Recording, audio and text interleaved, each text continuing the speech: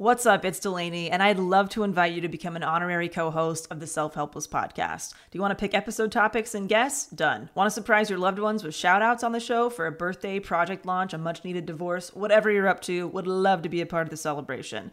Get your favorite and least favorite quotes featured on the podcast, submit questions for our special guests, and find lots more new features and surprises at patreon.com/selfhelpless. You'll also get added to our Patron Insider email list to easily redeem rewards via a quick email reply, because we know hanging out on Patreon isn't everyone's thing. You can also opt out of emails if you prefer to be a silent supporter of the show. And don't worry, we do not Scrooge McDuck these contributions. 100% of proceeds go directly to operating expenses that make this weekly podcast possible and available to all. Learn more at patreon.com/selfhelpless or simply click the link in this episode's description. Thank you for helping me fill the void of being the last standing host of the Self-Helpless podcast. Thank you so much. Worried about letting someone else pick out the perfect avocado for your perfect impress them on the third date guacamole? Well, good thing Instacart shoppers are as picky as you are. They find ripe avocados like it's their guac on the line. They are milk expiration date detectives. They bag eggs like the 12 precious pieces of cargo they are. So let Instacart shoppers overthink your groceries so that you can overthink what you'll wear on that third date. Download the Instacart app today to get free delivery on your first 3 orders, while supplies last. Minimum $10 per order. Additional terms apply. Can you help? Can you help me? Can you help? Self-helpless! Can you help?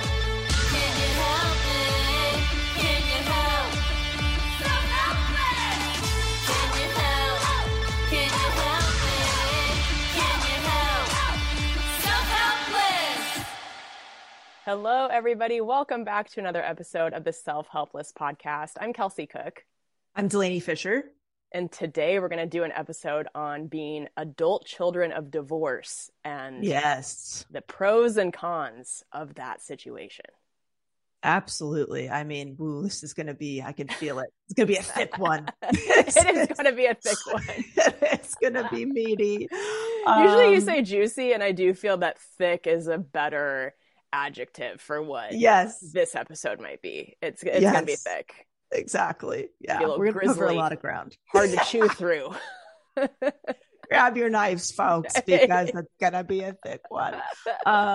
Yeah, no, I'm really, I'm strangely looking forward to this episode because I feel like it's going to be cathartic for us. But I also know it might be a little heavy too. Yeah.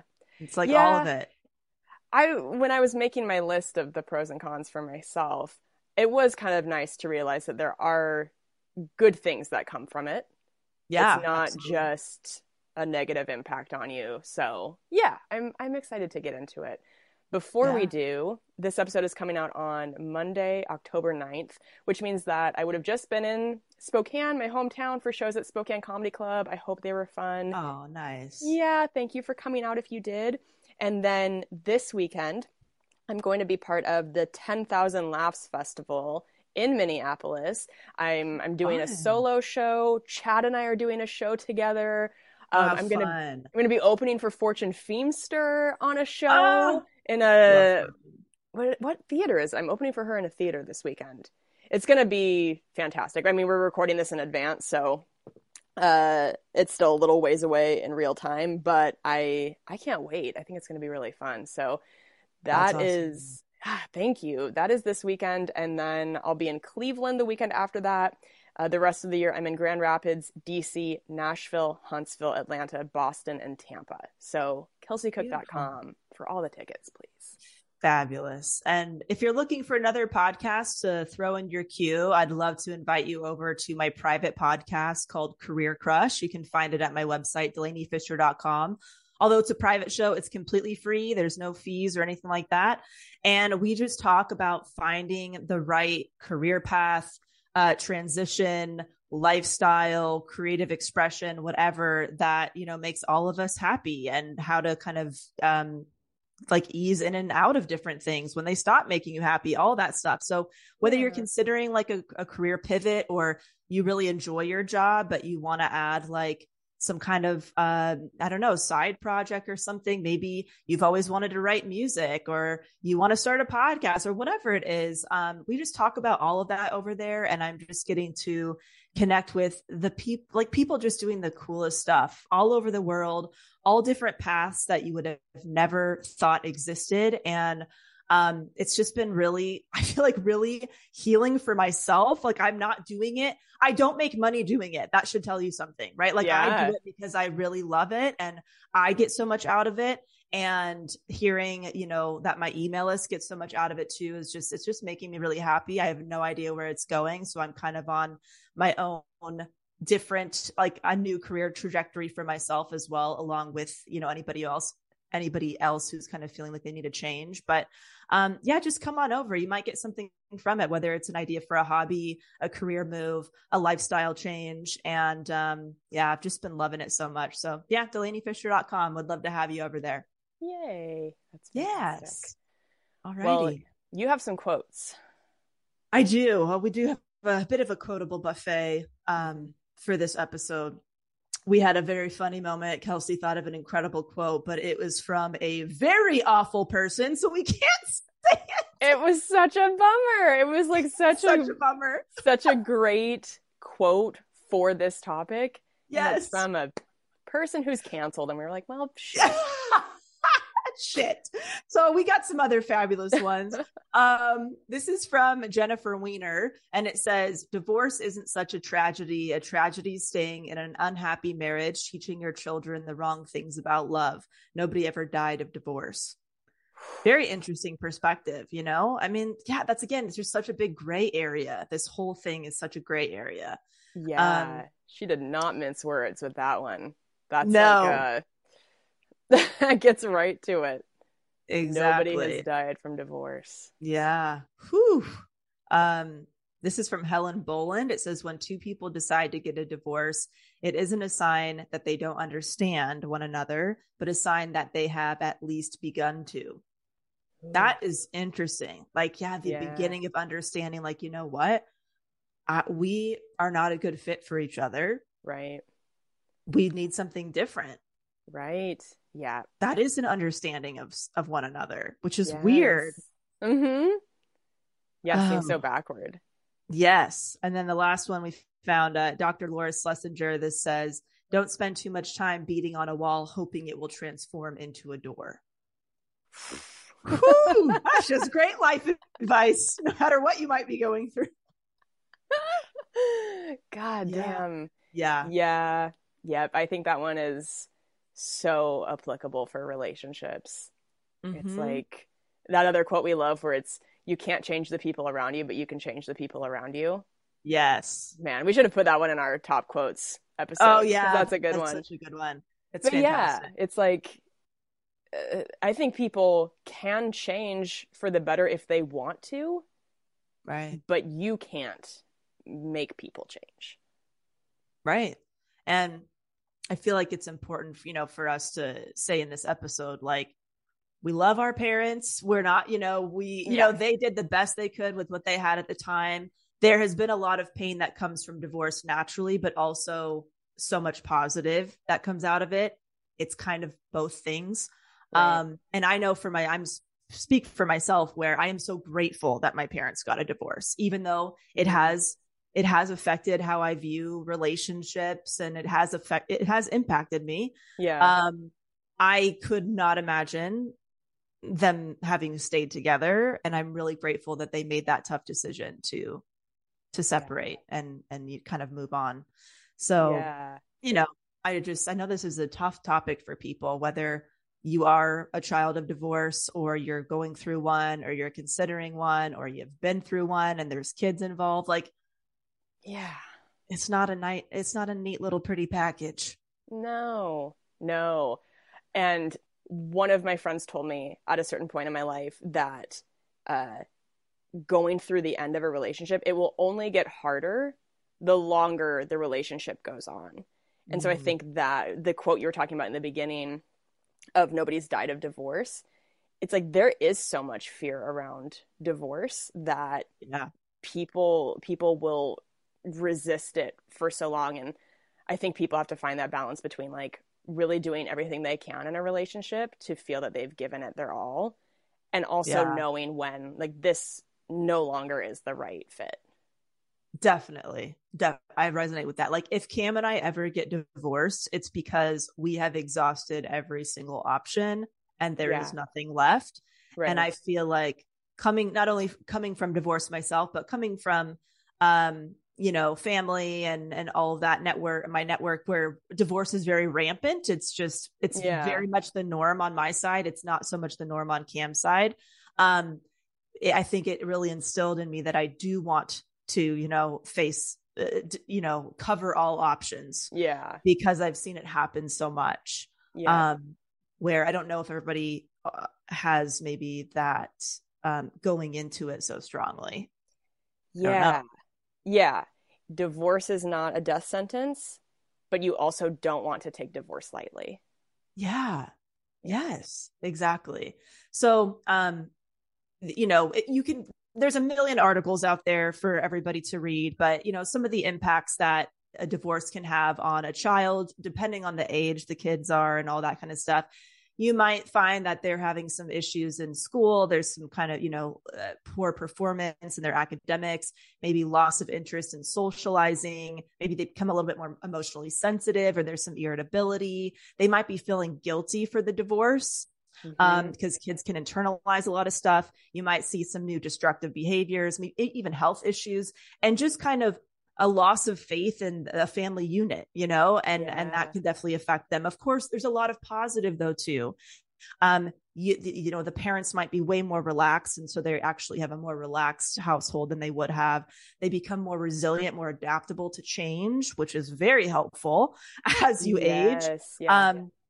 A lot of people find that kids of divorce become more self-sufficient. Maybe they're on their own a little bit more than they would have been, or whatever. They're playing by themselves more, whatever it might be. You're also modeling behavior, depending on the cause of the divorce, modeling behavior for the kids that you don't have to settle if you're unhappy. It's okay to make changes, and it's okay to want that for yourself. Time management, organizational skills, learning at a young age, because you're going back and forth potentially between different households. There's so many positive things that come from it as well. So it's everything at once, Yeah, it is. What are some specific things for you that you felt were negative impacts from being an adult child of divorce? I think the biggest one is that it's tough because, I know logically I have more than one home, right? Like I have more than one home and more than one place where people love me, but there is a feeling of having no true home. No matter whose home you're at, you're missing something or somebody. And so I know for me as an adult, if things are not as great as they can be at the home that I've created with Cam, I really feel that. I think maybe even harder than he does. As somebody, he does not come from divorce. So I kind of go back to feeling like I'm floating around with no home again, no true home. And so I think that's the biggest one that I've noticed. Not feeling fully, I don't know, at peace or even fully comfortable sometimes. And there's nothing that my parents can really do to make that better. They've done the best they can. It's not a fixable thing. That's not just the sound of that first sip of Morning Joe. It's the sound of someone shopping for a car on Carvana from the comfort of home. That's a good blend. It's time to take it easy, like answering some easy questions to get pre-qualified for a car in minutes. Talk about starting the morning right. Just like customizing your terms so your car fits your budget. Visit Carvana.com or download the app to experience car shopping the way it should be. Convenient, comfortable. What makes a life a good one? Is it the adventure you have? Or the friends you find along the way? Maybe it's pursuing your passion while striving to protect, defend, and save what you believe in every single day. So, what makes a life a good one? In the Coast Guard, we think it's all of the above and more, but you'll have to find out for yourself. Visit gocoastguard.com to learn more. Yeah. What about you, Kels? Is there like something that's like been the biggest one for you? Yeah, I think probably the standout negative is that I am bad with boundaries, and I've gotten better in recent years, but it is still something I really struggle with. I have a hard time standing up for myself. And I think if you go through divorce as a child and there's a custody agreement where it is court ordered that you will be spending an allotted amount of time with one parent at one house and then an allotted amount of time with the other one, Yeah. you get a message from a young age that what you want doesn't really matter. And I think you kind of lose the opportunity to set boundaries for yourself because they're being set for you. Mm-hmm. And there was an element of guilt from one of my parents in the divorce, of feeling like because it was their choice to go through with the divorce and they could see the negative impact it was having on me, I think there was a level of like, it's too painful to hear how she's feeling, or it's too painful to see that she's unhappy. So I also felt like I wasn't really allowed to show that I was unhappy. And I think it creates this identity of like, you aren't really tapped into your own intuition. You're not learning how to build those gut instincts because you're just being told, well, you have to. It doesn't matter if you don't want to go to that house. The court is making you go to that house. Mm-hmm. So, yeah. Oh my God. Yeah. And it's weird how that translates into being an adult and having a hard time expressing what your needs are, or feeling like if you do that, you're going to hurt somebody or be a burden. Yes. Oh, I resonate with that so much. I actually read something at some point that children of divorce can become people pleasers. They, like what you just said, that's a big reason. Yeah. Also seeing their parents may be in pain through a divorce, not wanting to hurt their feelings even more, but also because kids, depending on the age, can internalize, well, if they stopped loving each other, they could also stop loving me. So I don't want to make my parents unhappy, because what if they divorce me? Now, logically, even if your parents telling you that cannot happen, it's so different. It's such a different type of love. Yeah. Kids, that they might be feeling a certain way without even realizing that that's what they're feeling. So they start people pleasing with each parent. Hoping not to be cut out of the family unit. I thought like, holy shit, that would not even be on my radar, but that makes so much sense as a little kid who's not understanding all these different things. And like you said, Kels, it's like the going back and forth. If that was part of your situation, there were such different rules in my two different households and different ways of being and whatever, different structures that, oh my God, yes. Right. It's so different. 180. It's like, I didn't even it took me a long time to figure out how I liked things, because I just had different rules that back and forth all the time, that I think it can be hard to tap into who am I naturally? What are my natural habits and tendencies? Because I don't really know. Where I feel like if you have one household kind of your whole life or something, I think it's maybe easier to see what your kids are naturally like. Yeah, but if you're going back and forth, I don't know.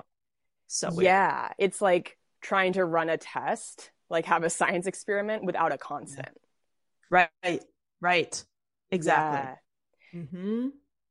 I relate so hard with the going back and forth and how different. And I think you and I have discussed this just in our friendship off the show. That, at my dad's house, it was very, very strict. There were so many rules. It just had more of like a militant vibe. It was much more strict. And then my mom was the most lenient. I mean, we had a candy drawer for fuck's Yeah. sake. It was like, I asked my mom if she could go to the movies when I wanted to lose my virginity. Right.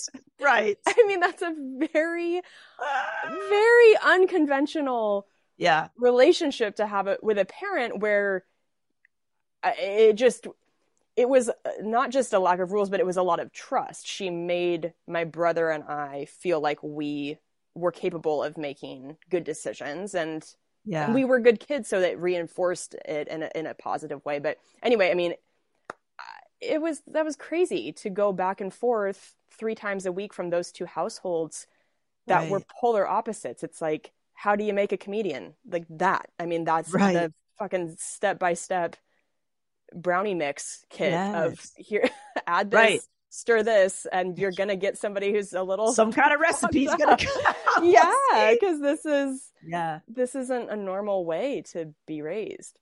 Right. It's really, it makes me wonder, and I should ask my dad this. My dad is a child of divorce, but his dad kind of left and didn't come back into the picture. So he had one home. He didn't go back and forth. So Yeah. I'm so curious to know like what the difference is between people who had now more than one home. They're going back and forth between, no, you have that same home, but that home feels very different now. Yeah. And what I don't know, I guess maybe the differences in impact that might have. How old were Yeah. you when your parents got divorced? I was 6. Okay. How about Yeah. you? I was 3. Oh, wow. Okay. So you have like memories, right, of them being together? I And do. what is that like? Were they good ones? Can you look back and understand if they were unhappy?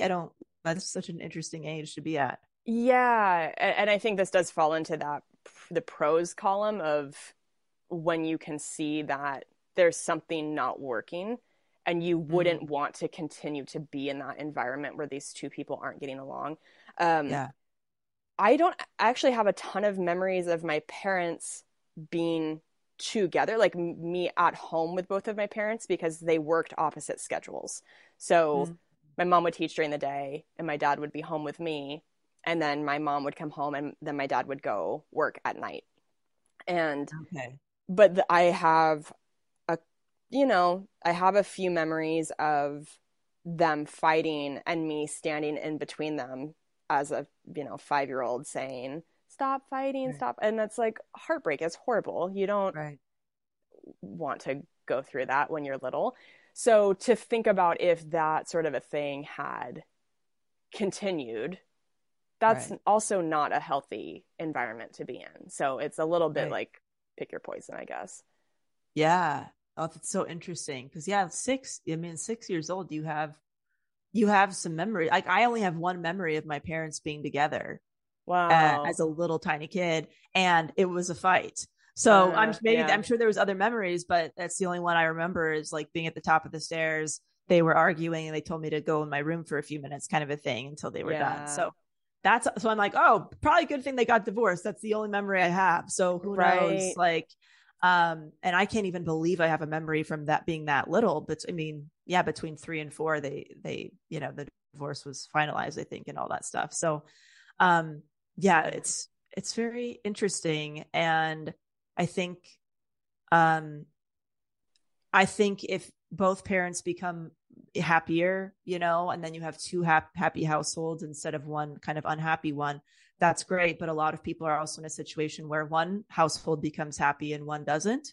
Yeah. And then one of the parents doesn't really know what might be going on in the other household. And that's a whole nother can of worms, right? So it's like even the new normal is so different for everybody, because they could have 2 unhappy households. They could have 2 really happy ones. They could have one of each.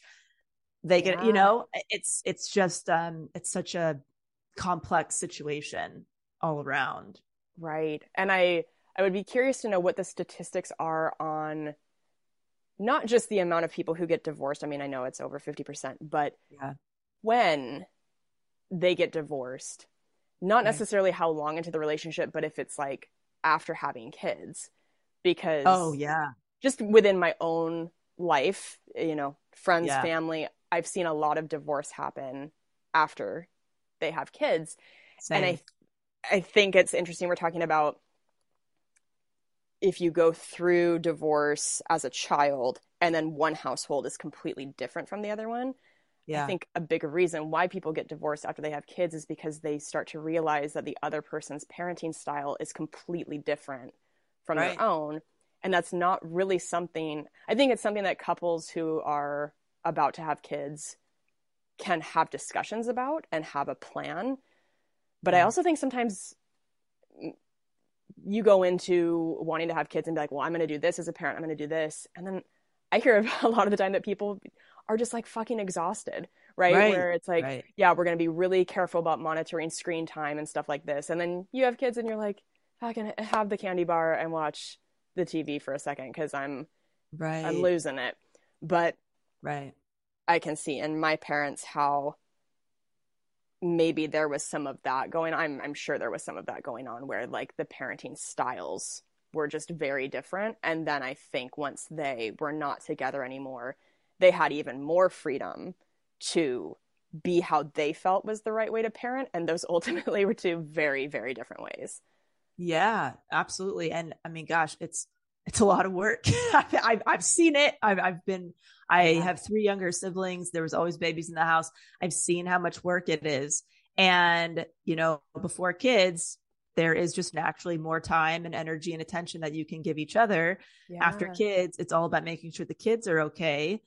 So adding stress, like how can you maintain that connection as partners when you have so much more on your plate now? I mean, that's really challenging. I mean, Cam and I just have 2 dogs and it's exhausting to find time to whatever connect sometimes and all that stuff. I can't even imagine with a house full of kids, what that is like. And I'm similar to you, Kels. Like I would say most of the divorces, if not a majority, I think a majority of them from my life happened post kids. I've seen it after kids. And of course that's affected how I think about having kids in my own life, right? Like I don't want children. I'm sure I got a million reasons why I don't want them, but I'm sure one little sliver is subconsciously thinking, well, I don't want to get divorced and I don't want an unhappy marriage. So I don't want kids, right? Like it's just an automatic thing. Kids equal divorce or being unhappy in your relationship. Very sad to say that, but that is one tiny little minute sliver in my pie of why I don't want kids. 1000% feel the same way. I mean, that would be, I think, unusual if we didn't have that sliver after seeing our parents go through it after having us. Exactly. And because I can't go live with other couples who say that they're happily married with children, I can't live with you for X amount of years. I don't know if that's true. I only know what I've lived with. Right. And we only see the Instagram version of these relationships. And it's, I don't know. It's hard that there is only so much time in the day. And if you have kids, that is, especially young kids, it's like you have to pour it into your children. And so it doesn't leave much time for you and your partner. And and we're saying this as people without kids. I can't even imagine how much more strongly people feel about it when they have them. Totally. And it's really hard because I mean, I saw my dad remarried to my stepmom. They had 3 children. Let's talk about positives that came out of a divorce. I love my siblings. They're my best friends. Like I'm so grateful to have them. And I see that they have a really great marriage, but because there's so much evidence on the other side, I'm like, well, that's just one example. I got all these other examples over here that, you know, people have kids and then shit goes awry. You know, so it's like, even though they're a really wonderful example, I don't trust that that's the norm. I trust that that's like the exception for me in a way. So it's both things can exist. I have this glaring example of how it can work, but I got all these other ones that are just a little bit louder, you know? Oh my God. Yeah. I hear that so much. Do you find too, and I will say, I don't struggle with this so much anymore, but I did for the majority of my adult life so far. Do you feel that because of the divorce that it gave you some potentially lower self-confidence, or there was maybe even if it's subconscious, a level of blaming yourself for your parents' divorce and then feeling like you aren't able to ask for the things you need in a relationship? Oh, that's such a good question. I think for me, the guilt that I had potentially stems from now that my parents were having to be financially independent instead of having a household with two incomes. Mm-hmm. They had to make money and therefore potentially couldn't follow their dreams in the same way. Even I don't know if they would have together, but Yeah. I'm like hyper aware that they had to prioritize making money over maybe fulfillment in their jobs. And I think that's why I am so dead set on being happy in my work, because Oh. A, I don't want to be unhappy in my work because that's not a nice way to live. But B, I feel like if I'm not happy with my work, then their sacrifice kind of meant nothing. Oh, wow. So I think that's really deeply Oof. rooted. I know, Jesus, what That's a lot of weight on your about shoulders to you? carry around. Yeah, just carrying all this around in a suitcase like I did back in the day, going back and forth. What about you, Kels? We still got our invisible suitcase. Oh, shit. Shit, I forgot my pink teddy bear. I guess I have to get another one for the second house. Yeah, I know I've mentioned it on the show at least a few times about how the messaging that I took away when I was a kid of my dad in particular being willing to not be a part of the family in a normal way, like wanting divorce, starting a new marriage with somebody else. And that meant that he wouldn't see me as much anymore. We wouldn't live together under the same roof full time the way we did the rest of my life before that. And so the messaging I took from that, which I think is common with like a little girl and her dad, is that you aren't worth being around. You're only worth loving part-time. Mm-hmm. And that message, which I know now as an adult is not, that is not logical. Right. You don't want your parents to stay together if it's not the right fit. Right. But when you're a little kid, it's like you don't know those things yet, and that messaging does stay with you for a really long time. So I know that I let things happen in previous relationships that I shouldn't have let happen, because that was my baseline, was like, well, you're not worth being loved like the full way you should be. Yeah. So if you are treated poorly in any way, this makes sense, because this is like what your first male figure in your life has told you, essentially. I mean, not like he would ever say that, but just in the actions of leaving. Right. That's how you internalize that. Yeah. Absolutely. Yeah. Yes, I think there is natural abandonment issues that can stem from this, even if you're not actually being abandoned. You know, it's like, right, they're still there, but they're just in a different location, and you're going back and forth, whatever it might be. But yeah, I just honestly realized this very recently, that I've been okay with getting somebody's interrupted attention, right? Like having a man's undivided attention has felt uncomfortable in the past without me realizing it, has felt not normal, even dangerous potentially. And so I have been fine with crumbs of attention. Like, you give me a hot 90 seconds, that's good enough for me, and I can move on about my day. So this is something I'm working on, in my own marriage, because I didn't realize that I was doing that or okay with that, and potentially even emotionally closed off myself because I don't know what that really looked like consistently. So, and again, it's not anything anybody did on purpose, but I think as a father-daughter relationship, you want a lot of attention from your dad, I think it's more, I got a lot of attention from my mom and all that stuff, which is great. But when it comes to me being, in relationships with men, I'm attracted to men. The only example I have is what did it look like as the attention and emotional connection of me and my dad. And it was kind of felt scattered because I lived with my mom primarily. my dad had 3 younger children. And so sometimes he really only could give me 30 seconds of time because there was 2 babies crying that needed to be fed or this or that. So I had a lot of sporadic attention and didn't realize it until literally within the last few weeks when Cam and I were having a deep conversation for a really long time. And I would say about an hour into the conversation, I felt really uncomfortable and really unworthy of him talking to me for that long. Wow. And so I told him, like, I feel really weird right now. I feel so unworthy that you're talking to me for this long. What the fuck is going on here? Yeah. This is really weird. Yeah. And so I had to think about like, where does that come from? And I was able to like pinpoint it. And again, it's everybody was doing the best that they could. Nobody was doing that on purpose or whatever. And there's probably a lot of times that I did have undivided attention from my dad, but the things that felt more prominent were the sporadic attention. Yes. So that's what sticks out to me. Of course, there's probably a lot of other stuff, but your mind remembers the things that maybe are not the most positive. So you can avoid that, right, going forward. But yeah, right. That was a big aha moment, even as a 33-year-old. Yeah. Isn't that crazy?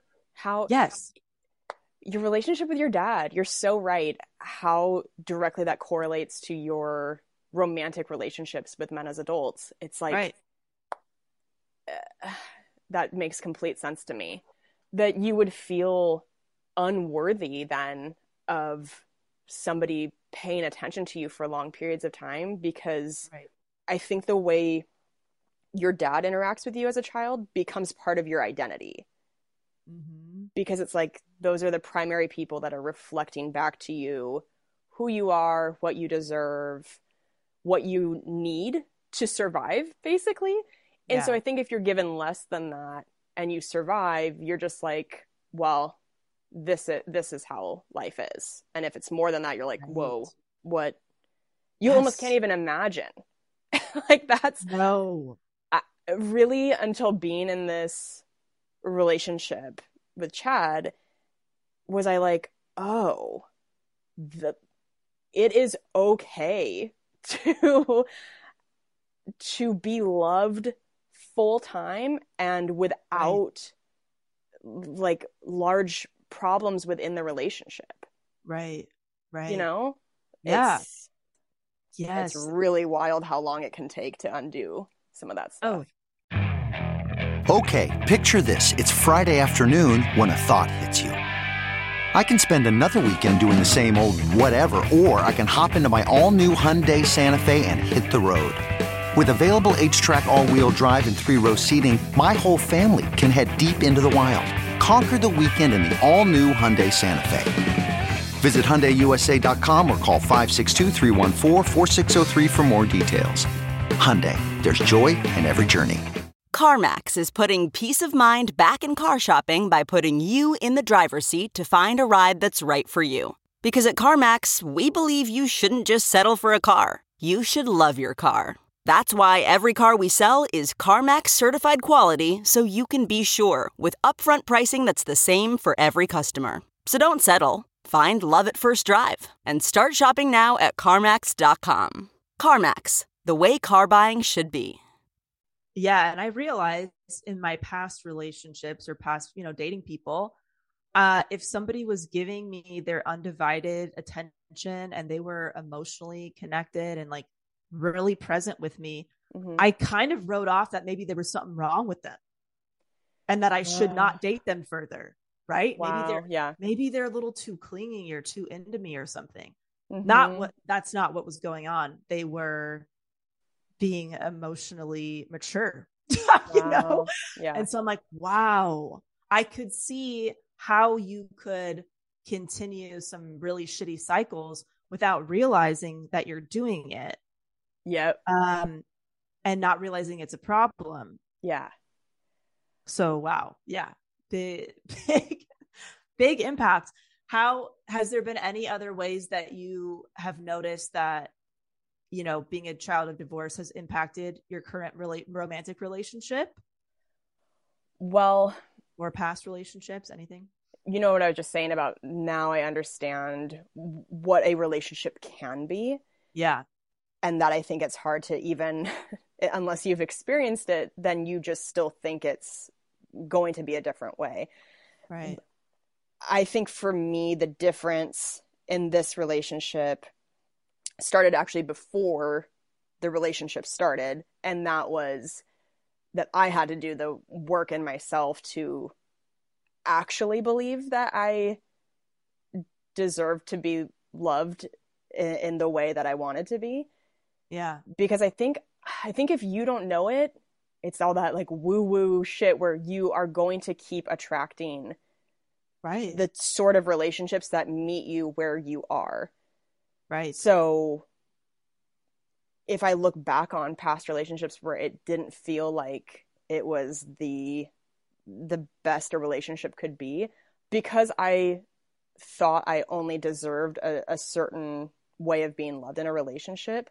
Right. I also I was creating problems then in the relationship because then I was becoming resentful, and then that resentment comes out in other ways. It's like, it's such a corny thing, but it really, you do have to start with yourself. You do have to make sure that you actually believe that those messages from your childhood and being a child of divorce and stuff like that is not true about you. Right. Right. How did you do that, Kels? Like, what were some of the things that you did on your own to flip those scripts that you noticed that you had? Good therapy. Yeah. Love a good therapist. And being corny with myself. I know I've talked about making lists of what you want in a partner, what your needs are in a partner. And that when I made that list, I also made a list of positive qualities of myself. And I think we've talked about it on here, right? That like, I think it's, you have to know what you're bringing to the table too, so that sometimes you can get rid of that imposter syndrome and be like, yeah, this is the things I'm asking for in a partner actually make sense because I feel that I've done the work on myself, that I feel confident I can bring these same things to a relationship. So right.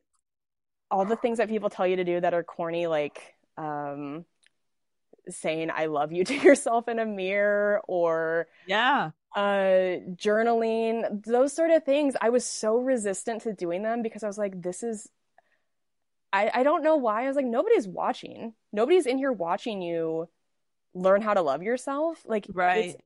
You don't have to be embarrassed, but I was so embarrassed. I thought it was so uncool of me to have a good relationship with myself. And maybe that's toxic stuff from being a comedian, that it's like a lot of comedy, a lot of material comes from self-loathing and being cynical. And so you think if you are a positive, love yourself person, that you're going to run out of funny or something like that. I don't know. Yeah. I had to let that go. Yeah. Yeah. No, that makes a lot of sense. Yes. I'm curious about this for you. I think my overachievement, perfectionism, all of that, a lot of it can stem from this, where, well, when I do good stuff in school, when I do good stuff in sports, when I getting awards, I get attention from both of my parents. I get love and attention from both my parents. Do you feel like there's a big connection for you with the way that you overachieved growing up? For sure. I will say I was really lucky in that, even though my parents' divorce sucked, I have felt loved unconditionally by both of my parents, which is, I mean, God, what a fucking luxury. The older you get and you hear about your partner's relationships with their parents or friends' relationships with your parents, and like, if you have two parents who love you, you hit the jackpot. Yeah. Like, that is unfortunately not a given in this life. And that is it's so devastating. Those sort of stories, oh my God, they upset me so much. So yeah, I did feel loved, but I do feel like both of my parents just are high achieving people who set a precedent very young for me of like, it's like, you should be striving for the best grades and Yeah. being the best you can. But I think also that's who I was anyway, was that I wanted to try to do my best. Right. Yeah, I a big positive that came out of the divorce is like now I have 4 parents, both my parents remarried, so I have step parents who love me as well. Yep. So it's like that was great. Also, it was overwhelming growing up because it was like playing a fucking game of telephone every time you had a news to share. It's like you had to call 4 different people, my God. or tell one person to tell all of them, all that kind of Yeah. stuff, or they'd have different reactions about different things.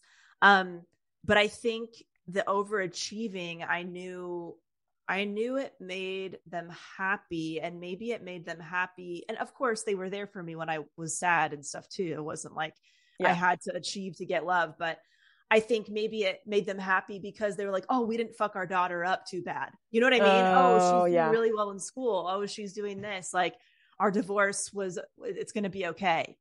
Interesting. She's not super fucked. Right. But I'm like, oh my God, I became such a big perfectionist and big overachiever to like, when I'm just like doing like the bare minimum or basic stuff or just a decent job or even a good job, I feel like I'm failing, Wow. So I've had to do a lot of work with like, yeah, I'm allowed to just like be. Yeah. You don't have to be performing all the time or what in any aspect. Yeah, that's fascinating. Another thing that I think is a positive of being an adult child of divorce is, and you echoed this a little bit in your first quote about nobody's died from divorce. Yeah. But I think it kind of shatters that, which this sounds unromantic, but it shatters the illusion of marriage a little bit, where yes, like if you get married, you do hope it's forever. But if it's not working, it shows you that you can get divorced and that life will go on. Right. Chad was actually the one who brought that up today. I was telling him we're going to do this episode, and he was like, yeah, that's like a big thing for me, is that I feel like it gives kids the opportunity to know that they can make choices for themselves. Yeah. Whereas, and this of course isn't always the case, but I feel like I've seen examples in my life of people whose parents are not divorced, but they probably should be divorced. They've been very unhappy outwardly for like a very long time. And then you can see the trickle down a little bit into that person's relationship, where like I've seen people in my life stay in relationships that maybe they shouldn't. Right. I don't know. Again, we can't see into everybody's day-to-day lives, but outwardly you're like, not so sure about this. But because their parents wouldn't give in, wouldn't get divorced, are going to stick it through until the day they die, I think it sends a message that it's just like, no matter what, you don't get divorced. And listen, as somebody on the show who has been divorced, I am a believer of like, if that is not the relationship that is the right fit anymore, it's okay. Like it's right. We say life, we say life is short, but we also hope that life is long. Right. So yes, you want to be in a relationship that you feel like is the right fit for the rest of your life. Oh my God. Yes. I feel like if you are too far at either end of that spectrum, it's a problem. And trying to find that happy medium, right? If you're the first to run at any site or any sign of issue, that's going to be a continuing issue. If you are willing to stay no matter what is going on, that's going to be an issue. So like, what's that happy medium of like, okay, when will I know that I've exhausted all options if things aren't working? And what is my wall? What is the wall that I would have to hit to be like, okay, I've tried everything.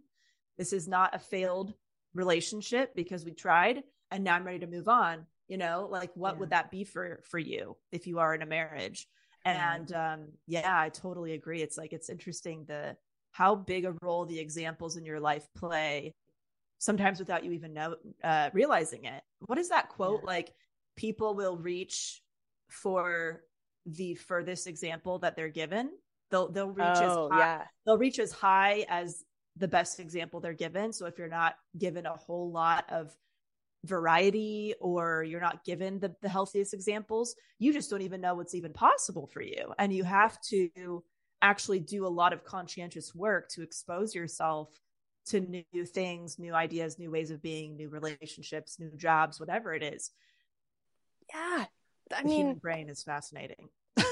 that's exactly what I was talking about, where it's like, it's like I wouldn't even let myself imagine what it would look like to be in a really healthy relationship.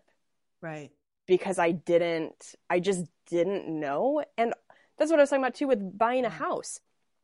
Chad and I have been in this process of buying a house, and if you have been in apartments your whole life, it's hard to even let yourself go there and picture what it would look like to be a homeowner, because you haven't done it yet.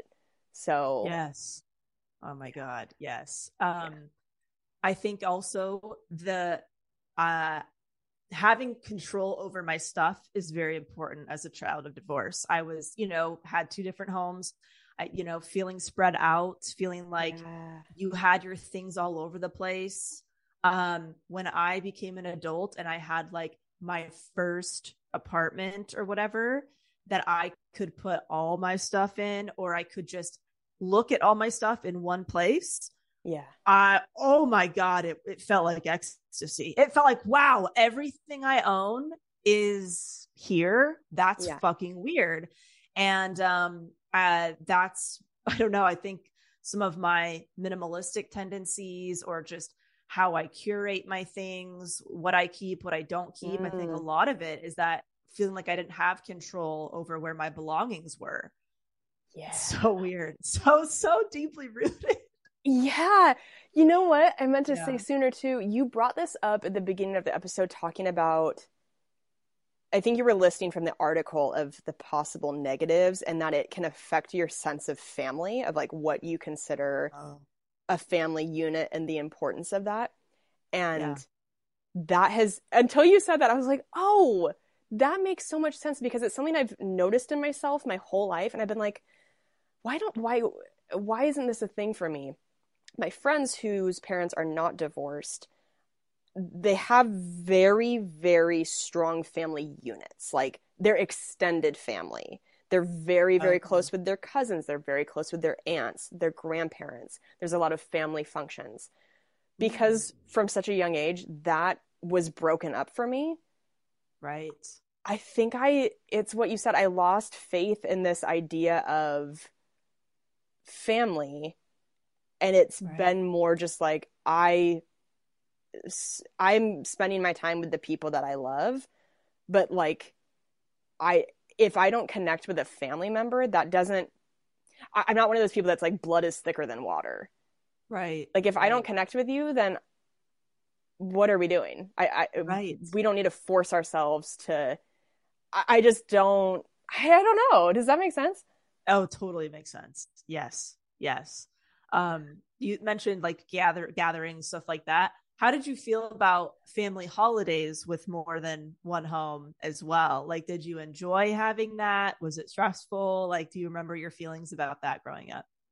Yeah, that was a big pro and con thing. Of course, when you're a kid, you're like, 4 Christmases, fuck yeah, you're like stoked for more presents and superficial shit like that.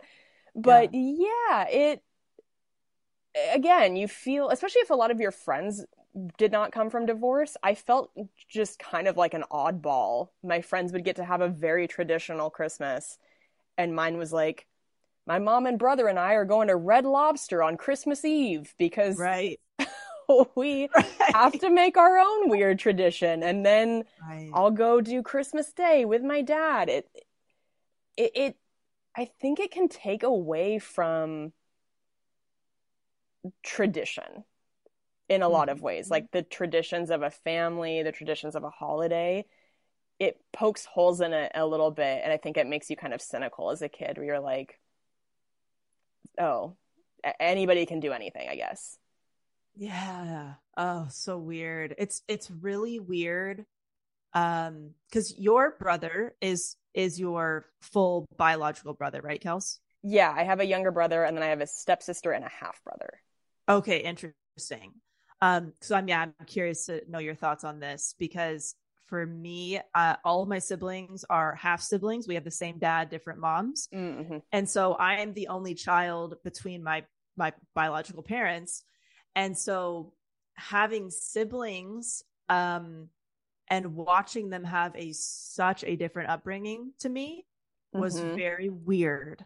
And I had a lot of feelings across the board around it growing up, not realizing that's what I was experiencing also. But it's like it's weird to be in the same household with my family, like on that side of the family, and being part of the family, but also having very different upbringings at the same time. Like my siblings, their parents are still together. That is so weird to me because I go over there and mine are not. So watching what a family, like that kind of family unit, watching that happen, because now my siblings are 21, 20, and 17. They're all adults. It felt kind of like you can kind of feel like you are on the outside looking in, even if you're part of the family, you feel like a little bit of an outsider. Yes. And this is not based on how much they love me or anything. Again, there's nothing that anybody can do to take this away. But that is a really weird situation. Yeah. The sort of mixed families when you are just put together like a Frankenstein stuffed animal. Where it's like, okay, we've got this mom who's that person's mom, but not that person's mom. And we got this person who's got this dad, but not that. It's like, I think it does really affect all those sort of things that you're talking about. It's wild.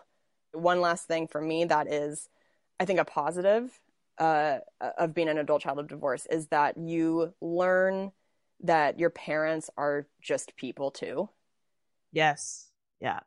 And maybe even if you don't have parents or divorced, you do learn that at some point regardless. Maybe everybody learns that. But I think especially when you see your parents maybe make a mistake or not handle something in a way that they wish they could go back and do differently, it's you're like, all right, well, you hold these people up on pedestals because they're your parents. And then I think you yourself get older and you see them more like, I will always see my parents as my parents, but once you're also an adult, you understand how hard life can be as an adult, and you go, all right, well, I wish you had done some of those things differently, but you're not the superhero that I made you to be in my mind as a child, which I think is pretty common for kids to think their parents are not people. Yeah, that's so true. Yeah, they definitely become more human earlier on, I guess, depending on when the divorce happened. I know now, being in my own marriage, I get things so much more than I did growing up. I was very like kind of, I don't know if flippant is the right word, but like, if people aren't happy, just leave. Or if people are great, just stay. Like, not that hard. Right. Right. I'm like, oh, this makes a lot of sense. Like, I get all aspects of it now. I get why people stay. I get why people go. I get why people don't want to work on things. I get why people do. It's just so interesting. And I think another one for me that I would want to leave people with is really trying your best. Nobody's perfect, but really trying your best not to project the feelings that you have about your former spouse onto your kids, or accidentally let them get in the middle of something or be a messenger of any kind. You think it's something that's kind of simple or not so bad, but like it can be very hard and it could be very damaging. And even if you have your best, you have the kid's interests at heart. Like, even if you say something that's not so nice about the other parent to them or around them without them realizing, that kid could internalize it as, you don't like my other parent, therefore you don't like a part of me. Oof. And you don't even realize that that's maybe happening, and they might not even realizing that that's being internalized. But there's this, like, kind of like what you said of like, you're kind of half loved or whatever, that feeling of like being half loved. And I know that if I became aware of my parents' feelings about each other or the situation, it definitely affected how I acted. Yeah. And therefore became hard to figure out what my authentic feelings were about everything. So if I knew that a parent was upset with the other, I felt bad spending time with that other parent. I felt guilty. I felt like I was in trouble. I felt like I shouldn't be allowed to. I didn't want to tell the other parent that I had fun over there, whatever it might be. Oh my God, yes. I avoided the other parent because I didn't want to hurt the other parent's feeling. I mean, your kid is just might be considering so many decisions that you're not even aware of, potentially, if you haven't been a child of divorce, of like, if I tell this parent this piece of information first, is that going to upset the other parent that they didn't hear about it first? Like, all that is a lot. Also having step parents, I became aware at a young age that, becoming a step parent might not have been those people's first choices when they thought of their ideal family. Yeah. Right. So it's like, when you think about like your dream person, you might not be picturing somebody who already has had a marriage and a child or multiple children. You might be thinking of this single person out there you're going to be single. We're going to be single together. Where we're going to be. And so becoming aware that I wasn't part of the ideal package I internalized that even too. So it's so many layers. And I think just the communication with your kid is the most important thing, because they're not going to fucking tell you as a little kid how they're feeling, or they don't even know what they're feeling quite yet until they're maybe 33 years old. Yeah. Yeah. That's one thing I wish. I've been really impressed with Chad in his relationship with his kids. He has, it sounds like, always been very encouraging with them, of like, tell me how you're feeling. Even if it's stuff that you think is going to hurt my feelings, I can take it. I can handle it. Like, I would rather have you tell me how you're feeling honestly. And I think that's so healthy and such a luxury, because I wish I would have had that. I think that could have helped in so many ways. Right. And it's funny what you're saying about the negatives that you felt of being a stepchild and being aware of like, oh, this isn't maybe what my step parent would have wanted in their life. I have now swapped roles in certain ways where like, oh, I when I was picturing my dream man, my dream relationship or whatever, you don't add in, it's like the Barbie house where it's like, you don't picture like the stepkids coming in the kitchen as well. You're like, oh, I didn't know this came in this little Barbie dream house. You know what I mean? And so that's been like, I mean, this year has been so much of a learning curve for me with being in that stepmom role with his kids, and understanding that like, I did not have a good relationship with my stepmom for decades, for a really long time. And I guess in this situation, I'm grateful to have the perspective that I do, where I'm like, I am also not part of his kids' dream vision of their life. Right. They would have never, your kids don't hope for their parents to be divorced. And then I just think it is weird for anybody to see their parent with somebody that is not their other parent. Yeah. So, and I have a great relationship with both of his kids, but there was definitely a period of time where it's like, you're all getting comfortable. You're adjusting to this weird new normal for everybody. Everybody's like, okay, like this is our new Frankenstein thing when we're together. It's like, we have to figure each other out. Yes. So, oh my gosh. God, we're just like real adults now, huh? I guess. But so interesting. Yeah. Anyway, crazy. Wow. Well, we hope that, whatever your family looks like, you are enjoying that smoothie of a blended family and navigating it. Maybe there's boba in there, maybe not, whatever. Hopefully you're navigating it the best way you can. And like, it's interesting, but overall I feel good. Yeah. I would say, like, as where my life is, who my family is, like, Yeah. It's the gray area. It's the gray area. I definitely feel the best I've ever felt in terms of like feeling self-aware and being at peace with, my parents' divorce and stuff like that, and just accepting it. But we have an iTunes review of the episode. This is from Christina Peace and Love, and they say, thank you, love it. Thank you so much. This is exactly what we're talking about, where it's like, if you've got 2 seconds, right, you can say 4 words and it still helps us so much. It helps the iTunes algorithm. It makes us feel nice. We love connecting with you guys, and just thank you for taking the time, Christina. Thanks, Christina. You're the best. Much appreciate. Much appreciate. Do you have any segments, Kels? Any plugs, hot recs, good shits, anything like this? I just wanted to say a quick thing that I think we could do an actual episode about. Yeah. And that is PMS versus PMDD. Oh, interesting. Do you know much about PMDD? I think I had it at one point. I don't know. I was the person that would have really bad ones that I'd have to call out sick from school sometimes because they were so bad. Wow. Like leading up to your period?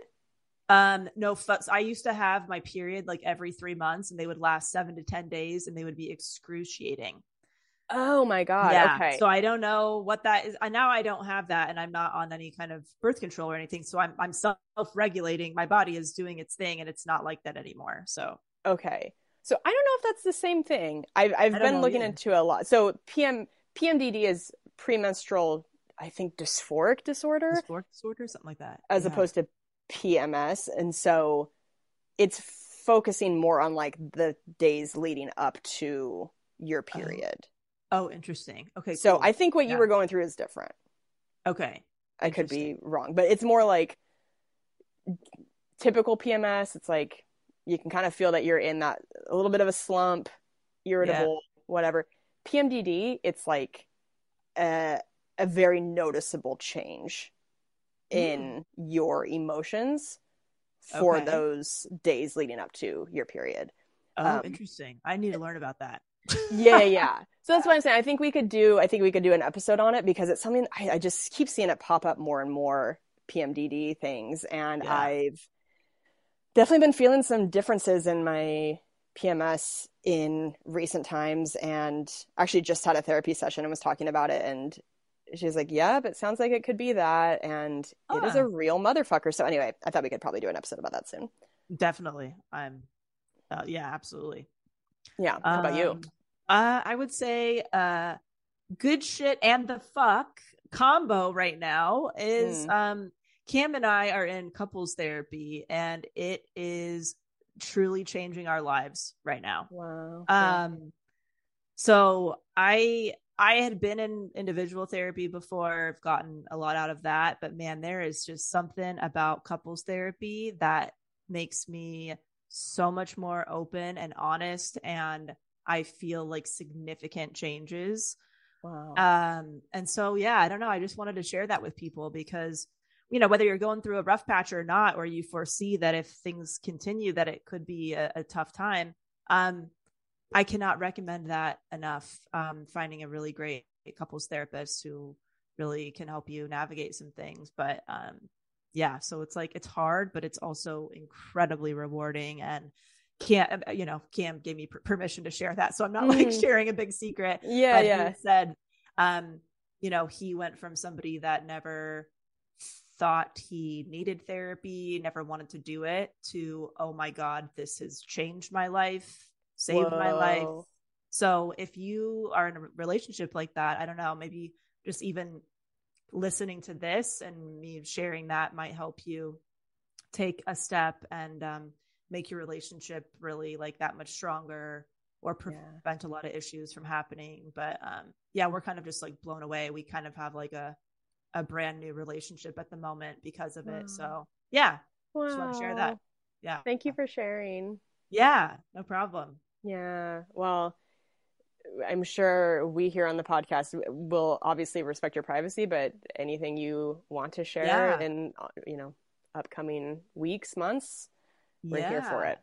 We have talked about it. There's definitely some things that, depending on how everything goes, we would love to share with all of you that we think could help a lot of couples and like save a lot of marriages and save a lot of people. Wow. So yeah, we're definitely talking about that. And he's the one who brought it up. He's like, I feel like people could be helped by this, and maybe we can do an episode about it at some point. So yeah, that's so who knows? We'll see. TBD, but it's definitely something that we both would like to do when we are at a more healed point. Yeah. Okay. Yeah. Awesome. Yeah. All right, guys. Well, see you in Minneapolis this weekend and Cleveland after that. So many other things. KelseyCook.com for tickets. Fabulous. DelaneyFisher.com for Career Crush, the free private podcast. Yay. Okay, guys. Have a great week. Bye. Bye. Thank you so much for listening to the Self Helpless podcast. You can find our Patreon community, merch, and our individual work at selfhelplesspodcast.com. We'd be thrilled if you shared this episode with a friend, or feel free to post it on Instagram and tag at Self Helpless Podcast so we can repost you and say thank you.